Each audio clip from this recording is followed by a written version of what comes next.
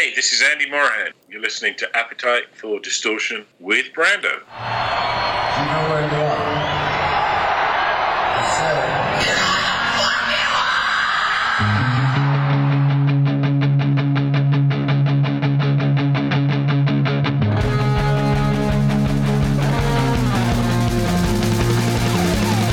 it. This is Appetite for Distortion.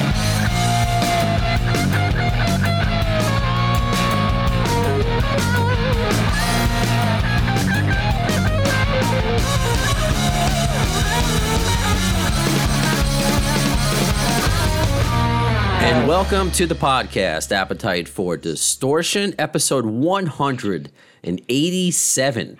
My name is Brando, another one of the sub-series, Feel My Quarantine. I'm here in my apartment in Woodside, Queens. Normally, I'm in the beautiful iHeartRadio studios in New York City, but I'm here at home wearing, I shouldn't tell you that I'm wearing pajama pants at the moment. I mean, that's the beauty of radio, but it is what it is. However, I appreciate every single one of you who have been helping me keep down my cabin fever by taking part of this podcast, of these episodes and these interviews. And this is just a name that has been, I guess, a part of my, not just Guns N' Roses' life, but just the folklore. If you love music, the days of the music video, and somebody, I'm really just honored. I think that's the appropriate word. I don't think I could find a better word than just honored, honestly. So Andy Morahan, I don't know, because I guess even though you've been so nice in the email and stuff, I find myself, and I admit it, a little nervous because I grew up, November Rain and all these videos, George Michael. It's just like, wow, you look at your resume and it's just, it's as impressive as anybody's. Did you ever take time in your life, now that we are all under quarantine, and kind of sit back and be like, wow, look at everything that I've done? Does that happen often? Well, weirdly enough, I did a kind of inventory of all the videos that I'd worked on or done or directed or whatever about a year ago anyway, and with the view of, kind of writing it all down and, from a kind of cultural point of view, not that I particularly have a story or a book I want to sell or anything, but I just thought it was a kind of interesting exercise. Of course, now it's the perfect time to continue with that. So I've been kind of filing them into year by year and kind of chapters in my mind and in, the first artists I worked with and how one led to another and another led to another. And it's kind of fascinating kind of trawl through my adventures in rock and roll, basically. I would like to think you would put out a book, but in a way, your book kind of exists out there with music videos. Before we just get into all that, the most important thing is, how are you? How are you dealing with this quarantine? Because you're in the UK at the moment. How are things over there? It got pretty bad over the last couple of weeks, but I don't live in London anymore. I live down in Somerset near Bristol and Bath, south of that in the countryside. So I'm lucky. So the southwest is probably the least kind of dangerous place to be. I have kids, grown-up kids who are living in, working out of apartments in London, which is been pretty stir-crazy for them. But it seems to be easing off in London now. But, the last few weeks have been tough more for other people than me. So I've been okay. Good. Were you... I'm assuming, are you going stir crazy? Because I don't know the last time your website, it seems pretty updated, and it just looks like you're, I don't know how you're fitting all of this into your schedule, these projects and movies and things that you're working on. Are they all on hold? Like, how are you handling? Or is this the perfect time to edit? Like, just sit home and edit? No. It's a weird thing because, I mainly do movies now rather than music videos or commercials, and so I'm in the kind of third stage of what I want to do. And weirdly enough, before the lockdown, I'd finished rewriting a script for some producers when we were just about to go out to cast. That's called Severance. It's like a heist movie set in Europe. And then I've also, for some other producers, been adapting a Victor Hugo novel called Toilers of the Sea, which I've just finished. And again, we're hoping for some people to read that now. So, I mean, I'm pretty self-sufficient because yes, things are on hold.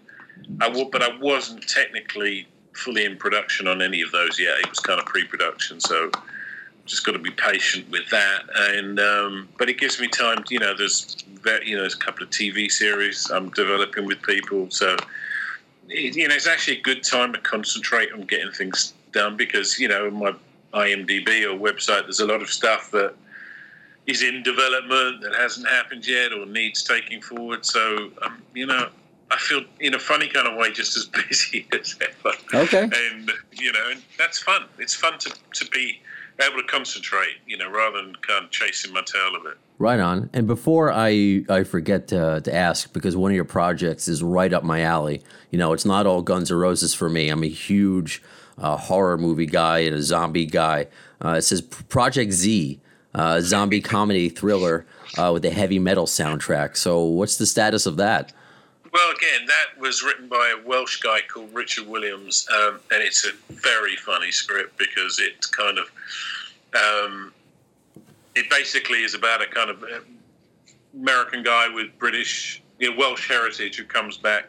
He's inherited a farm, and then there's a kind of zombie apocalypse that happens around this small Welsh village, and but part of when I got involved was, he was perfect for a real metal, thrash metal type soundtrack. So again, that's another project that is on the cusp of being cast, and there are various producers who are raising the finance on it. So it's a fun project. It's a lot of fun. Awesome. I'm certainly looking out for that. Now, I'm curious for someone like you, because I'm sure you've been asked about how you got started in the business, but I guess I'm curious specifically, what was the movie, like what was your favorite movie growing up? And I mean, I don't know if it was like a movie you just liked, or what was the movie that you said, you know what, I want to do that. I want to film like that. I want to be on the other side of the camera. Was there a movie or two when you were growing up that really took a hold of you? Well, it was a weird thing. I come from a family who were in the business. My dad was a theatre film director, Christopher Morahan, and my grandfather was a production designer, and his brother, Tom Morahan and Dermot Morahan, and who did a lot of kind of movies and stuff. So I was kind of brought up in a culture of the arts and theatre and film and stuff like that. So it was kind of in the blood anyway. And my biggest influence, I think, really growing up, I was absolute nut for music. And, there was amazing kind of TV shows, in the UK in the late 60s, like Ready, Steady, Go, and the Top of the Pops in its infancy. And I was really influenced more by things like that, and the Beatles and everything, who made funny little films and all that kind of, for Sgt. Pepper and everything like that. So I was more influenced by, Small Faces, all that, that kind of late 60s. I mean, my brother had an older brother who was into all that stuff, so it was kind of hand-me-downs for me. And then my era of, kind of taking that forward was in the early 70s, which was Bowie and T-Rex and, but in those days, you had Radical Soul, whether it's Marvin Gaye or Stevie Wonder, but we used to listen to everything. I was really into kind of Southern rock as well, the Allman Brothers, Lynyrd Skynyrd, all that kind of stuff. So it was really music that kind of drove me in terms of, seeing, and I used to play in various bands, and then went to art college in 76 to St. Martin's, was there till 81. And, in those days, that was kind of, MTV in America was just starting to happen. And then early 80s, MTV Europe happened. And a bunch of us, Sophie Miller, myself, Vaughan Arnell, we're kind of the second, third generation music video directors. So suddenly, every music company, record company wanted videos for their artists, however cheap, they just wanted them. So we kind of came out of college and we were college, St. Martin's is around Soho, and we all got jobs as runners and, PAs and would, use short ends from other people's commercial shoots to make our own little videos and stuff like that. So it was kind of, for me, it was quite an organic kind of process. I was always a music nut. Okay. and so it wasn't specifically one film. I was influenced by films which, had music attached to it, whether it was, Easy Rider or, stuff like that, or Taxi Driver. And, I was kind of influenced more as a way of, rather than a movie, but the use of music and the music of that era, late 60s, early 70s, that really kind of drove me to kind of pursue music videos once they became a kind of viable kind of art form in the late 70s, early 80s. And before we miss it, because you mentioned the Small Faces, you're also working on a biopic about that band, right? I am, yeah. Again, another producer approached me, and that was my band when I was growing up. Because my brother by that time was into Cream and Hendrix and all that kind of stuff, and the Small Faces that can then kind of split into The Faces and Humble Pie was my whole kind of reason for being at a particular time. You know what I mean? It was just.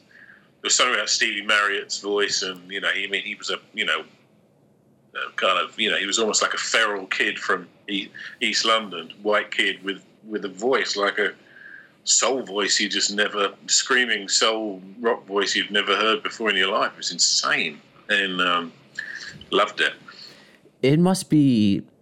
I don't know. Like, how do you feel now? And you mentioned them that they impacted you growing up, and now you're working on a film about them. It's almost like your career's come full circle. I mean, not to say it's completed, but do you feel that way? That maybe this is a project that's something that you've always wanted to do? I hadn't really thought about it until, again, this producer, Bill Chamberlain, kind of called me about it. And I've kind of avoided biopics in the past. I mean, even now, there's rumblings about, people trying to develop a George Michael, thing, like a Freddie Mercury thing or Elton John thing, but it's not. I've always found those things like, they may be huge kind of money-making enterprises, but if you've worked with a particular artist or a particular person, you kind of thought of doing something that's kind of recreating them and the person you knew. I kind of resist that kind of stuff. Do you know what I mean? I just find it a bit weird, a bit odd. But Small Faces I never worked with and never knew them, so it's slightly different. To me, they're almost like cartoon characters in a funny kind of way. But what's interesting about them for me was, I was born and raised in London. They were from London. And, they kind of, they happened in the shadow of the likes of the Stones and the Beatles. They were kind of very, very raw. I mean, they were, I was fascinated by them growing up. So when the producer approached me and the more research I did, the more I thought, this could actually work really, really well. And there was also at the time a kind of a musical about Small Faces that was running in London in a smaller theatre. It wasn't like a big musical like Evita or anything like that. And I went to see it, and it was really bad. so I thought, I'd always liked films like Quadrophenia and stuff like that. So I kind of worked on a way that might, had an idea about how one might develop that as a proper movie. So I pitched it back to Bill, the producer, and he liked it. So we're just getting the script written at the moment. Awesome. Were you just not, since you mentioned it, because George Michael is just one of the iconic artists that you've worked with. Were you approached about a movie for him, or is that just an idea that's floating around in the the scuttlebutt of the directors and writers? Is that something that people are actively working on? They're not working. I know about it because they've approached the estate and stuff like that. And I'm quite close to the estate, so I get to hear these kind of things. But they're kind of. I don't think no one's actively working on it because I think it's still very raw for the estate. I mean, he only passed 3 years ago. I know it would be. It'd be pretty raw for them if that happened, I think. So they're resisting that at the moment, and I'm not encouraging it either, to be fair. Completely understandable. I agree with that. It is too soon, and unless it's something that the estate and his family wanted, it's just like it just seems like it would just be for money, and I'm sure that's not coming from somebody who didn't know him. I would doubt that's something that he would want. No, he would not want that. Because we got a ton of fan questions for you, and oh really? People are. I mean. People are usually very excited because I get very cool guests on here, even if they're sometimes not marquee names that, I have a very intelligent audience and they come up with great questions, but it was just, overboard with you, which is great. The first one is because your first, I guess, feature that you worked on was Highlander 3. Is that correct? It is correct, yeah. I don't want to say it, but do you normally get that joke that, I thought there was only one? I know, it's terrible. I do get that joke. Sorry. I got involved in the third one because Russell Mulcahy did the first and the second, but the second one was, everyone agreed it was a bit of a thumper. It wasn't that good or very well received. And my brief, for the third one from the producers was remake the first movie, which kind of I was just kind of young and naive at the time. How old were you at that time? I don't know, mid-30s or something. Okay. I had a really tough experience on there. I was in Montreal, and I thought I was going to be able to post in London and all this kind of stuff. And, there was various, I can't really say anything because I don't want to get in that kind of libel thing, but it was a very tough shoot. And some money fell out for various reasons. And I vowed after that, the film's okay. There's some good sequences in it, but it's not it's not really a patch on the first one. It's better than the second one. But I just I just didn't want to go near movies after that. It beat the crap out of me basically, and I didn't really want to go anywhere near film for years. So that's kind of when then after that I kind of moved from from music videos into commercials. Okay. And made a whole career out of that. So. It was. I look back on it quite fondly now, but at the time it was tough. It was really tough. Well, a learning experience, I'm sure. It sounds like a big learning experience for sure. It was, yeah. Oh, well, the specific question. This is from Jan Michael, so it ties in your filmmaking with your, directing music videos. I guess there is a rumor that you wanted Guns N' Roses to be on the soundtrack. And Axl supposedly refused because of Mario Van Peebles. Is that true? That is true. Who's mad at Mario Van Peebles? How did that happen? Can you talk about? I don't think he was mad at him. Not a fan of his acting. Yeah, I just don't think he was into him at all. And I think he was interested Axl in doing something for my film, but. Because Queen had done the first one, he was such a huge Queen fan. Right. But he just wasn't keen on Mario. And I think there were other reasons as well. I think the band were in a kind of, they'd come off that Use Your Illusion tour, and it was all, during that whole time they'd lost Izzy and all that kind of stuff. And I just think, even if he'd wanted to do it, I don't know if the dynamic within the band was conducive to doing it. There was a lot of people kind of, pulling in different directions. All right. Well, I appreciate you answering that. Thanks, Jan Michael, for that question. This is from Carly. What was your first initial impression of Guns N' Roses? How did that relationship start? Well, they'd seen a video I'd done, Father Figure, for George Michael, which really was very narrative, and George doesn't even perform in it other than act in it. And they'd seen that, and it won, Best Director or whatever,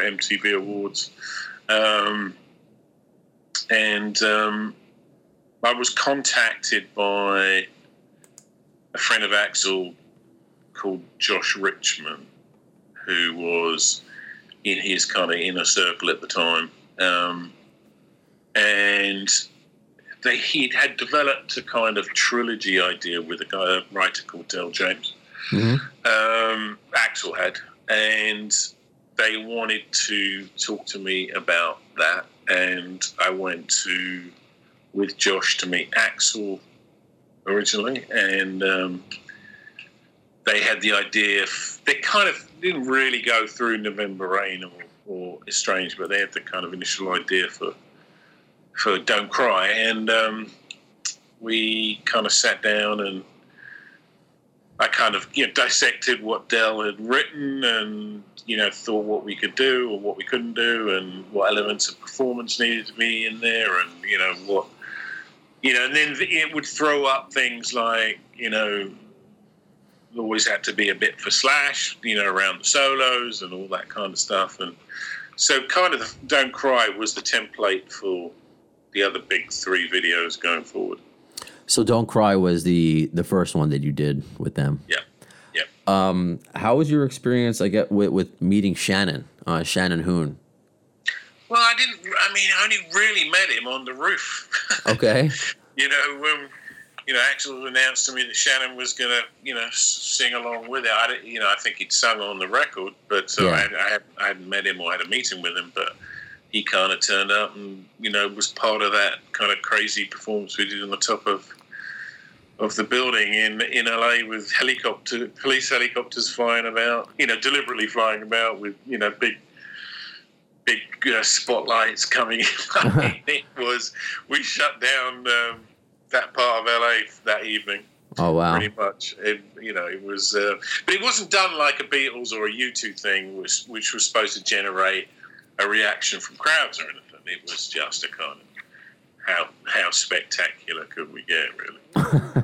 So that's the interesting thing about your specific Guns N' Roses resume, the kind of bare bones videos that you've done, Garden of Eden versus Estranged, where it's so grandiose. So this is from a friend of ours, also over the UK. This is from Andrew. He goes, Estranged is my favorite song, but Garden of Eden is my favorite video. It must have been nice to do something so simple but damn cool as opposed to a Hollywood production. Did you look at it that way? Like, how did you feel about the opposite ends of the spectrum, so to speak, as far as filmmaking? Well, I engineered that video, Garden of Eden.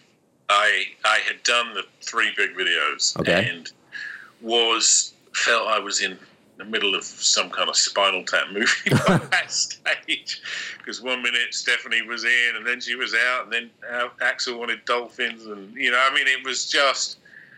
it was, people have asked me since then to, analyze, even people who've done kind of, college degrees about it and stuff like that. Right. There is no analysis. There is no hidden kind of symbolism and all that. It was just a bit anarchic, but kind of grandiose for, because they were kind of the biggest band in the world at the time. And so it kind of suited them in a weird kind of way, but we were shooting another video, The Garden,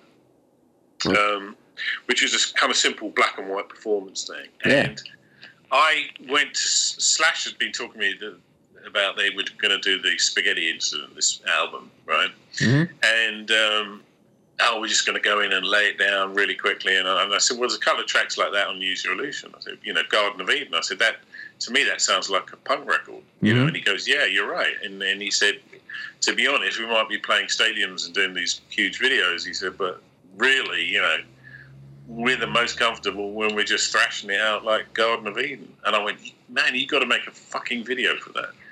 He goes, well, I don't know, And Axl had come that day and he was late and he was a bit cranky and all that. And he said, well, you can ask Axl. Because I said, I've got an idea. To do a one-shot video with a fisheye lens and we just should do it. We're here. We should fucking do it.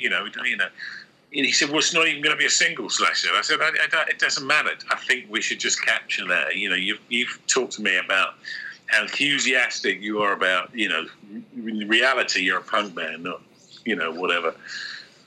He said, we can ask Axel. He said, but I bet he'll say no. He doesn't want to do it. So I go to Axel, and me and the DP, Daniel Pearl, who's my go-to DOP at the time, brilliant DOP. And we said to Axel, and Daniel was totally on board with this, because I mentioned to him a couple of hours earlier, and he'd had a fisheye lens sent down from the camera house. And we had these kind of special, I've forgotten what they were called, something Lux lights, which you basically would flash in time with the gate when the film's going through the gate. But if you offset them so they're not in time, you get this weird kind of pixelated kind of look to it. So we had those lights anyway, and Daniel went, "Oh, why don't we try and dial that in? Because only a one-shot video, but you could give it a really interesting look." So we approached Axel, and he was going, "Well, I don't know." He was tired. He was a bit cranky. He was, whatever he was, mood that day. And I said to him, "Look, just give me one take, okay? Just give me one take. And if you don't like, we can watch it back on the monitor. If you don't like it, fine. We'll just leave it at that." So I managed to persuade him to do it. Wow.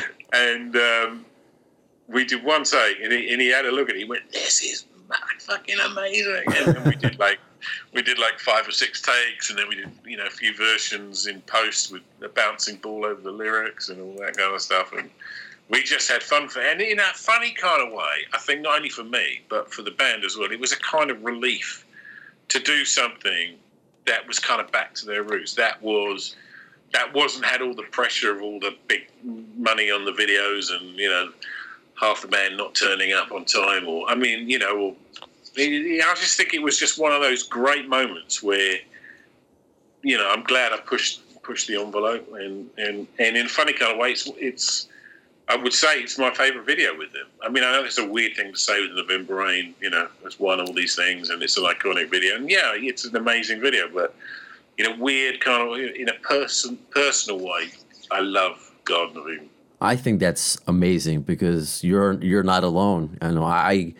Before I did this Guns N' Roses podcast, when I was just a normal boy, a normal Guns N' Roses fan, November Rain blew me away, and that's what really got me into, the band and rock music, really, because I thought this is what I want a rock band to be. But I remember also the first time I saw Garden of Eden, I'm like, that's also what I want a rock band to be. So that's what it just made the both sections for me, G and R, why I love them so much. But the fact that it took some convincing, and it's just you did push it, and I think history shines it shines well on that video, and it's still a high regard. I think it shows a great side to the band. Axl's faces. Did he just do that on his own? Licking the microphone, doing silly faces. What about Teddy Zigzag dancing in the background?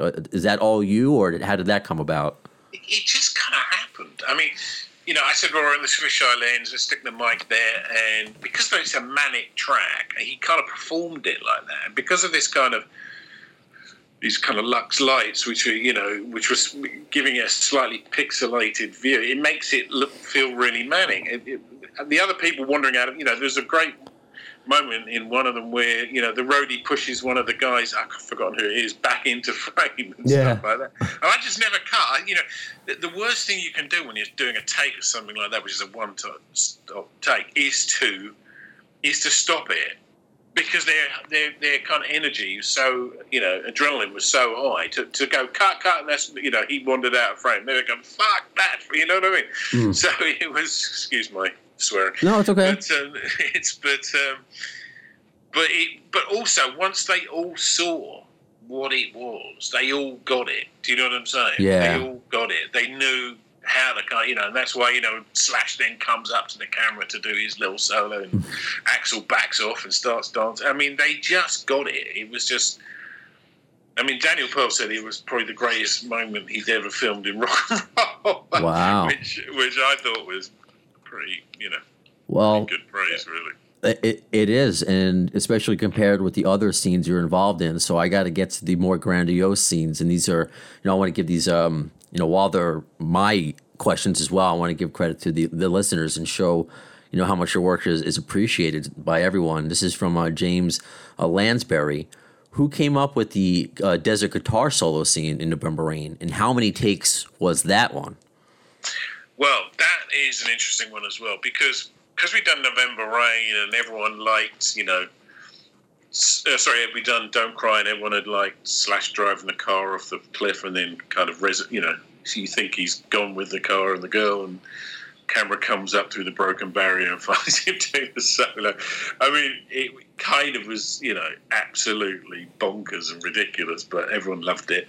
So it became this kind of like, how can we outdo that, the guitar solo, in the next video. So, because it had already become this thing where Slash had his moment and stuff like that. And so I had this idea. It was kind of, this was never in the original storyboard, but, they're in the church and I think originally when Slash starts to walk out, if I remember, that big church, after he's given Axl the ring, I think first time that happened was Slash was like, I got to get out, because we've been in this church for hours and I need a cigarette or something. And literally, when I was about to call cut, he just turned and walked out. Not because he was pissed off or anything. He just was like, I don't know. It just kind of had that kind of happened. He walked out. And we were still discussing, even when at that stage, even though we were in production and we were shooting, how to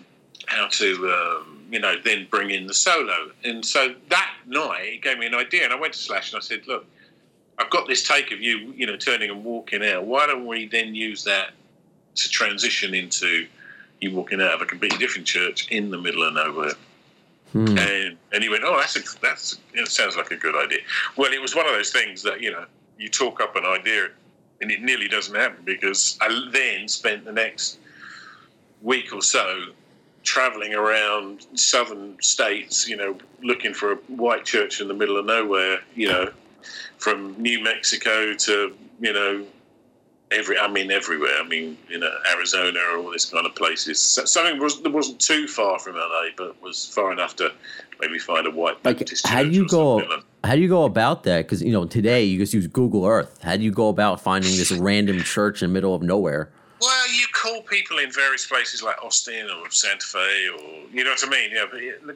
Places that have a kind of, have a film kind of culture or infrastructure, and there'll be location people that go, oh yeah, you should have a look at that. And that's what happened out of New Mexico. There's a guy who said, oh yeah, there's a ranch down here where they shot Young Guns. It's like a Western ranch, and there's a church in there, and I think it's on a pallet, and you can drag it out into the middle of the desert, basically. And that's what we did. There's nothing inside that church. We basically dragged it out on a pallet in the middle of nowhere, put a white fence around it, and basically used it to to do that transition where he walks out and plays in this most epic fucking guitar solo you've ever seen in your life. Now, there's it's an interesting thing because I think we only did about 9 takes, but I had 4 or 5 cameras, and then we had a helicopter that came in and did a couple of takes as well. So literally, we threw everything at it. Steady cam, handheld. You name it, we did it. And there's a very interesting story about that bit of the shoot, because when we were in the hotel in Santa Fe, there was another photographer who became a director, Anton Corbijn, who made the movie Control. And he was a photographer then, but he'd kind of done some music videos with people like Depeche Mode and stuff like that. And I knew him because we'd been at the same company, Vivid, in London years before. And so I ran into him in the hotel, and he goes, "Oh, Andy, what are you doing?" I said, "Oh, I'm shooting, Guns N' Roses video." And he goes, "Oh, I'm not." He was out there doing a photography assignment for Stern or some German magazine or whatever. And he said, "Can I come out and see you shoot?" I said, "Yeah." So he came out, and he saw this kind of helicopter and Slash, you know, doing this thing, and he turned to me and he goes, "God, Andy," he says, "that's incredible." He said, "Is this the whole video?" I went, "No, it's about 30 seconds." Which rather put it into perspective, really. But we made it. I mean, that has become the iconic, guitar solo from a music video. I think, one of the. Did you know at that time when you were filming it? I mean, you obviously knew you were going into this video with the biggest band in the world at the time, and it's a long song. It's over the top, so you knew it was something special. But did you know it would have the life and become the iconic, not just for it being expensive, but just for those scenes all these years later? Did you get any sense while you were filming? Yeah, I mean, you knew this, when Slash walks out and plays there and you start to see the stuff on the monitors as you're filming it, you go, fuck, I've never seen anything like this. This is amazing. And, our excitement grew as the video grew. I mean, yes, it's bonkers and it's all over, there's things that inexplicable, but that's kind of where, in a funny kind of way, that's where the band's heads were at the time. You know what I'm saying? It was, Axl was kind of off on this thing and, had these big ideas and I think at first and some of the band didn't even want to do videos as big as that. But I mean, the proof was in the pudding. As soon as they started making, Use Your Illusion had done, I think, 12, 14 million by when they started doing the big videos, and the albums went to over 25 million after that. You know what I'm saying? So he had a really good sense of kind of where the band were at, and I also think they kind of lost Izzy at that point, and it was part of him wanting to make a huge statement, and they're not they're big opuses and they're long songs and they're not Paradise City or whatever, but it was that phase at their time really kind of reflected where they were at, I think. And I think, for a lot of people, I even had people like, Sofia Coppola's assistant calling up saying, could she, buy the storyboards from us and all that, which I've kept them and stuff. But I think, for a certain, certain genre at the time, and, the way that MTV was at the time where, videos were really important. They weren't wallpaper. They had huge, kind of, global kind of releases and premieres and stuff like that. I think it became a kind of seminal moment for a lot of fans and a lot of people. So, yeah, I didn't kind of anticipate that. But, it is the video that keeps on giving. When, I mean, again, I think it surpassed 1 billion views, right? In the last year. I mean, that's wow, just wow. You just mentioned Sofia Coppola. Did she approach you to make a movie about it for the storyboard? What's No, she just wanted to. She just loved the video apparently. Oh, so she just wanted it as a collectible? Yeah. Oh, okay. Yeah, you got to keep that stuff. No, I got it. do you have it on display, or do you have like a?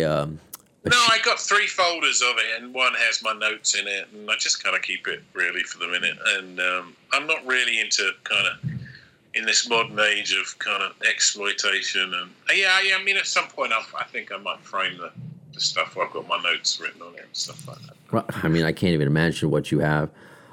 This is also another question. Obviously, plenty of questions. This is from Iman, and this is about another grandiose scene in the Estranged video. How did the idea come up about jumping off an aircraft carrier?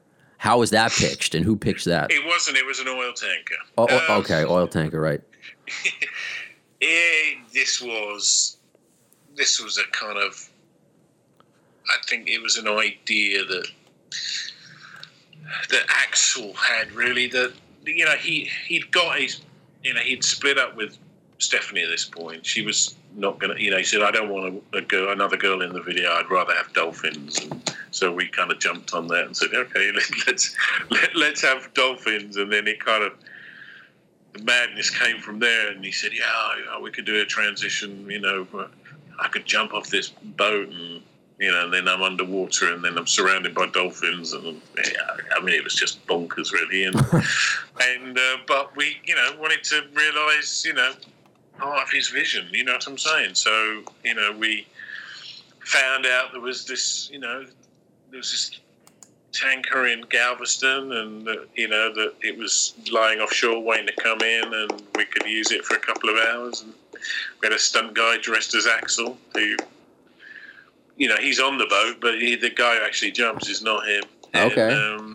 And then once he goes down, and then you feel Stephanie holding onto his legs, and so by that time she was now going to be in the video.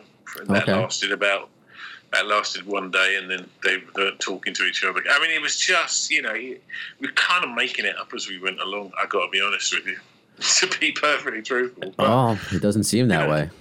No, I mean it was. I don't know. He was going through a lot. So 1 minute was. And then we tried to, the second solo for Slash, we ended up, building this rig where he comes out of the choppy water. That was shot on a back lot at Universal in their big tank and stuff like that. And, I mean, that was a pretty, outrageous. And that was, probably the most difficult Slash solo to film. I mean, him floating down Sunset was okay. It feels a bit static now, and the special effects of the dolphins in the road doesn't really, it's not that great to me now. But I think that was kind of the level of the effects at the time. But I do like the second solo when he merges out of the raging sea, and he did that for real. We built an underwater rig, hydraulic rig that lifted him up. We nailed his boots to the rig.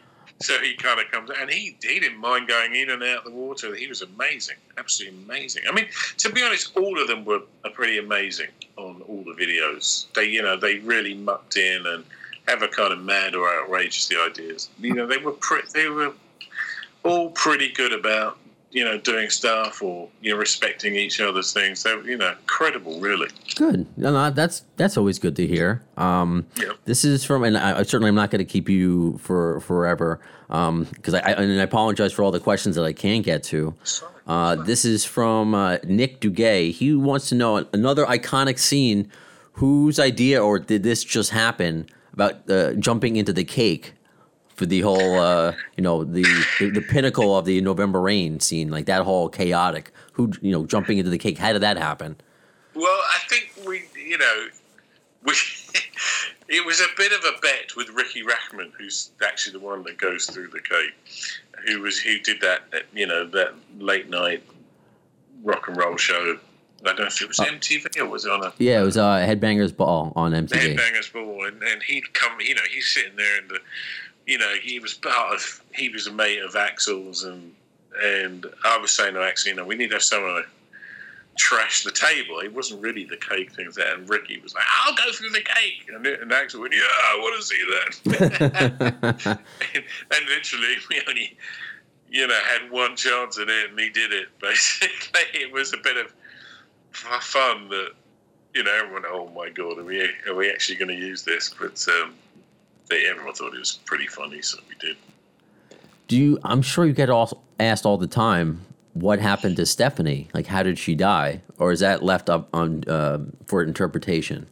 That's deliberately ambiguous. Okay. That is ambiguous. Then how did you come up with, I guess, the coffin where half her face is covered? Was that just to make it look cool, or is that part of the story? Because, I mean... That's part of the ambiguity, basically. Okay. So, the impression that maybe someone shot half her face off. Right. But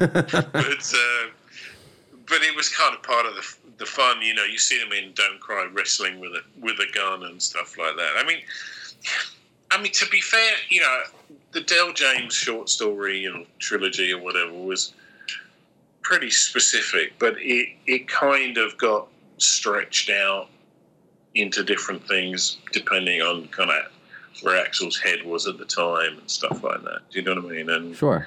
He went through some pretty messy stuff with Stephanie, especially while we were doing Estranged, so it all became a little bit like, it was never quite resolved and stuff like that. But I think kind of in the end he didn't mind that. He was smart enough to know that in the years to come, it would throw up more questions than answers, and he quite liked that.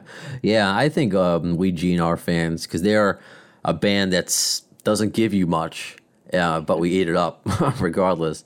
No, absolutely, yeah. You've touched on it a few times, and if you don't want to go into it, if it's not your place to say, but this is a question from Ken Begora, because you mentioned Axl's mood at the time, and I'm not the kind of broadcaster that I'm looking for dirt. I'm just maybe a generic feeling.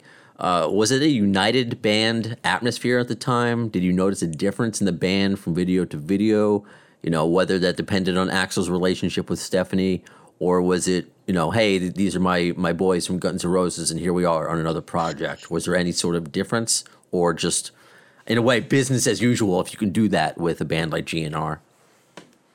Yeah, pretty much they were together on it.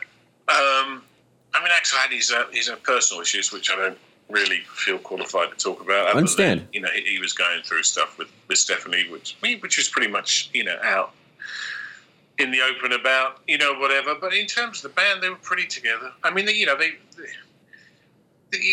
kind of segmented, the bands and their girlfriends, and some had slightly different managers, and but it was pretty together. I mean, I never saw any kind of angst between them. Yeah, you might be waiting for one member, you might be waiting for another member, or somebody didn't show up. But that was kind of nature of the beast. But I have to say, I was lucky, in the sense that at the time it was kind of pre-fragmentation, if you know what I mean.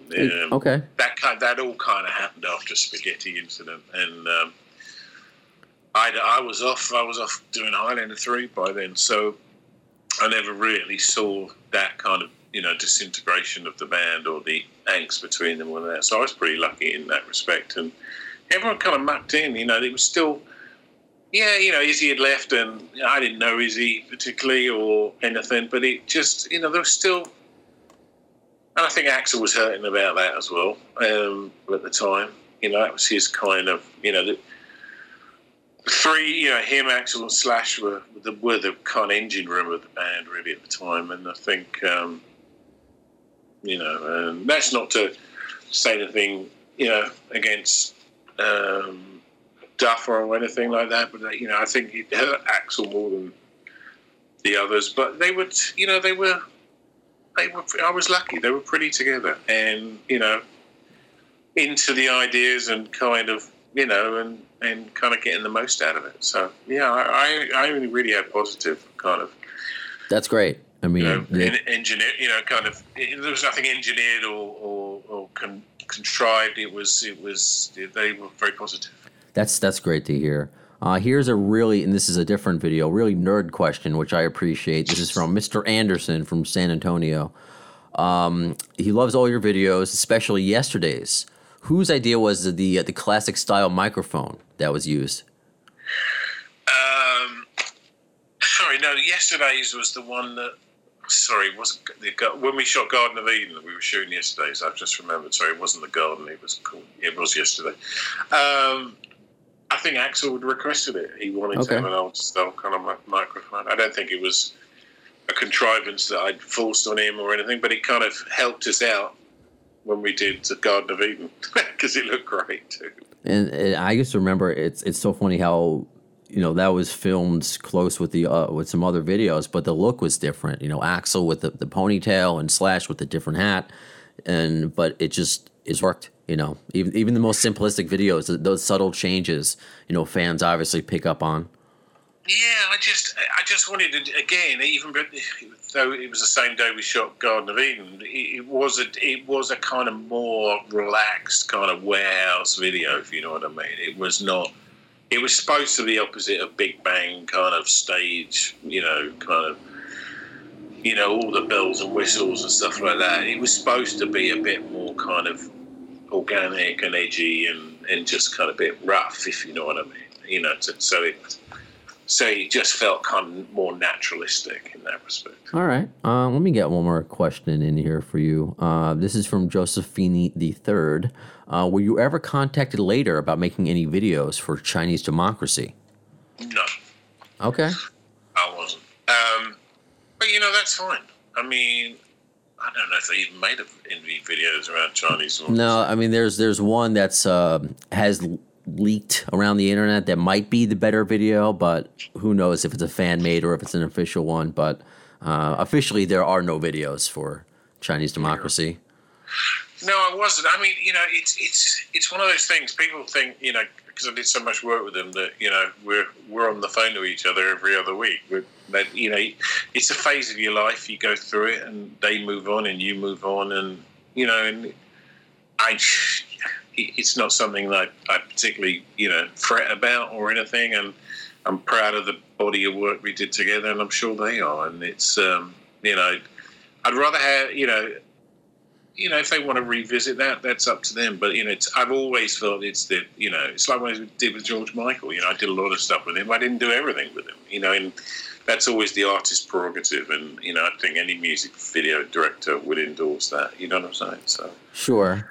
And I just want to read this one last comment because I want to get because I appreciate everyone who submitted questions. This is more of us a comment I want you to hear. This is from Troy. He doesn't have any specific questions, but asked questions about Garden of Eden and Yesterday's, which we have.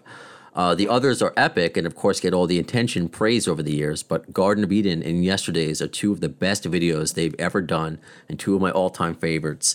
So simple, but very effective. So it just shows the, not just the vision of Axl, but what you are able to accomplish. Specifically, just from the bare bones to the over the top, that you're able to do it all. That doesn't seem to be a challenge for you that you can't face, including Highlander 3. You get through it.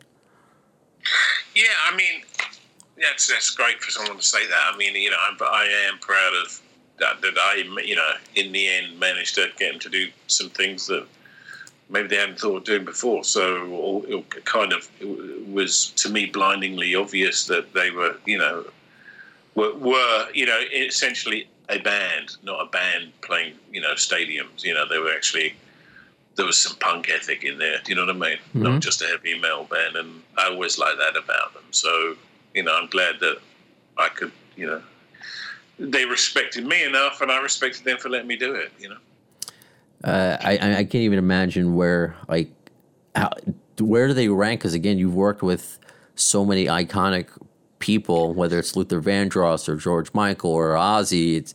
You've done so many. It's iconic videos and songs and artists. Are you able to, without any sort of slight to any others? Is there one artist or band or group in particular that you look back now and you're like, wow, I can't believe this happened in my life? Is there one that stands out above the others? Well, Guns are definitely up there with George Michael. There was a particular video I did for Tina Turner called Steamy Windows. That was just like, I could barely speak when I was doing that one. Yeah, but George and Guns were definitely probably the two most iconic artists and favourite videos I did for people. Awesome. In the end, I couldn't really single them out. I've been lucky enough to work with some amazing people, and then they say it's not to the detriment of others, but exactly. Those two were amazing. Awesome. Well, Andy Morahan, I can't thank you enough for the time that you've given me today and answering my questions and the listener questions. Obviously, your work is up there with anybody else's. Thank you. Your resume is as impressive as anyone's, and the fact that you're continuing. Again, I'm looking on your website, and you're at least 8 projects you're currently working on at the time. What is the best way for people? Is it your website, andymorahan.com, for people to keep up to date with everything going on? Yeah, updated pretty regularly. All right, awesome. Well, Andy, again, thank you for your time. Very much appreciated, and I hope we get to do this again. And Brandon, I really enjoyed that. That was great. Good questions, and thanks very much for taking the time. How cool was that? For real. I mean, these are videos just like I'm sure every single one of you listening grew up watching and has the same passion for, whether it is the over-the-top November Rain or Estranged or the bare bones silliness of Garden of Eden. And can you believe that the video almost did not happen? So thank you, Andy Morahan, for making Garden of Eden happen and just the creativity of these iconic scenes that kind of were like happy accidents. You know, the dare between Ricky Rackman and Axel about jumping in the cake, but that's something that we all remember still all these years later. So I asked as many questions as I could. Obviously, I could have kept him here forever, and we felt like we only would have scratched the surface, because it's not just Guns N' Roses this guy has worked with. It's, it's Aerosmith, it's Michael Jackson. I wish I asked him about Michael Jackson now that I'm saying it out loud. Bon Jovi, Ozzy, Paul McCartney. I mean, the guy's resume is insane.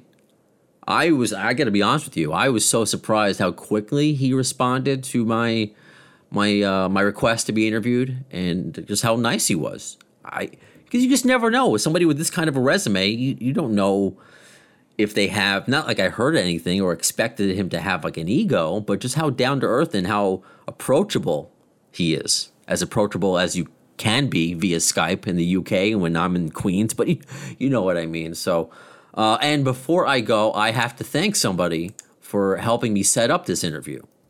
Maybe not directly. I shouldn't say directly, but you guys are fantastic with guest suggestions. So this was through mygnrforum.com, and if you are on the forum, you can always message me there as well. My username on there is Gambit83.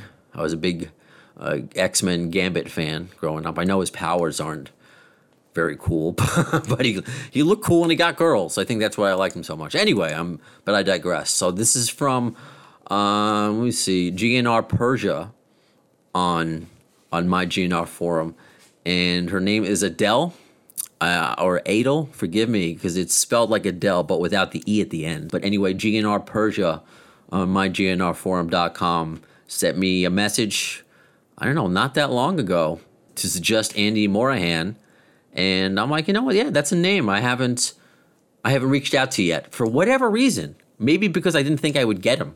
Sometimes that happens. And your suggestion made me do it, and look what we got. We got nearly an hour with the guy. So thank you, GNR Persia, rather than just potentially screwing up your name again. So that does it for this episode of Appetite for Distortion. What will you see on the next one? I have no idea. I am blown away. I am blown away by the episodes that you help me continue to put out. So thank you to all of you, whether you listen on iHeartRadio, Spreaker, you found us on alternativenation.net. Oh, and I don't think I've mentioned this on the podcast either. You can now find the podcast on the website for Q1043.com. Q1043 is the classic rock station here in New York City. Might be the biggest classic rock station in the United States. I've mentioned working on that show before on podcasts, and I think I played you a fun phoner game that we did a few months ago to give away tickets before this whole Armageddon thing happened with the legendary Jim Kerr, Hall of Famer. So the fact that I'm kind of in that world, in a way, I'm on the same website as Jim Kerr, and you can hear Eddie Trunk's radio show also on Q1043, so it's a big deal. Something that I've always wanted to achieve, to be a part of that station and to have. I didn't ask for it either. I didn't go to my program director there and say, hey, I have this podcast. Can you put it on the website? No, if it sucked, if he didn't like it, he wouldn't have done it. But it was his idea. And I was like, really? Okay. So, yeah, you can now find us on Q1043.com if you want. But, SoundCloud, Apple Podcasts, Spotify, wherever you get your podcasts. So again, thanks for hanging out for another episode. In the meantime, please tell a friend about us. Facebook.com/The AFD Show. Twitter @The AFD Show. Instagram, we're on there. And anywhere, as I mentioned, you get your podcasts. And you can leave reviews, comments, tell people, and welcome them to the podcast. All right, so until the next one, when will you see it? Well, in the words of Axl Rose concerning Chinese democracy, I don't know if soon is the word, but you'll see it.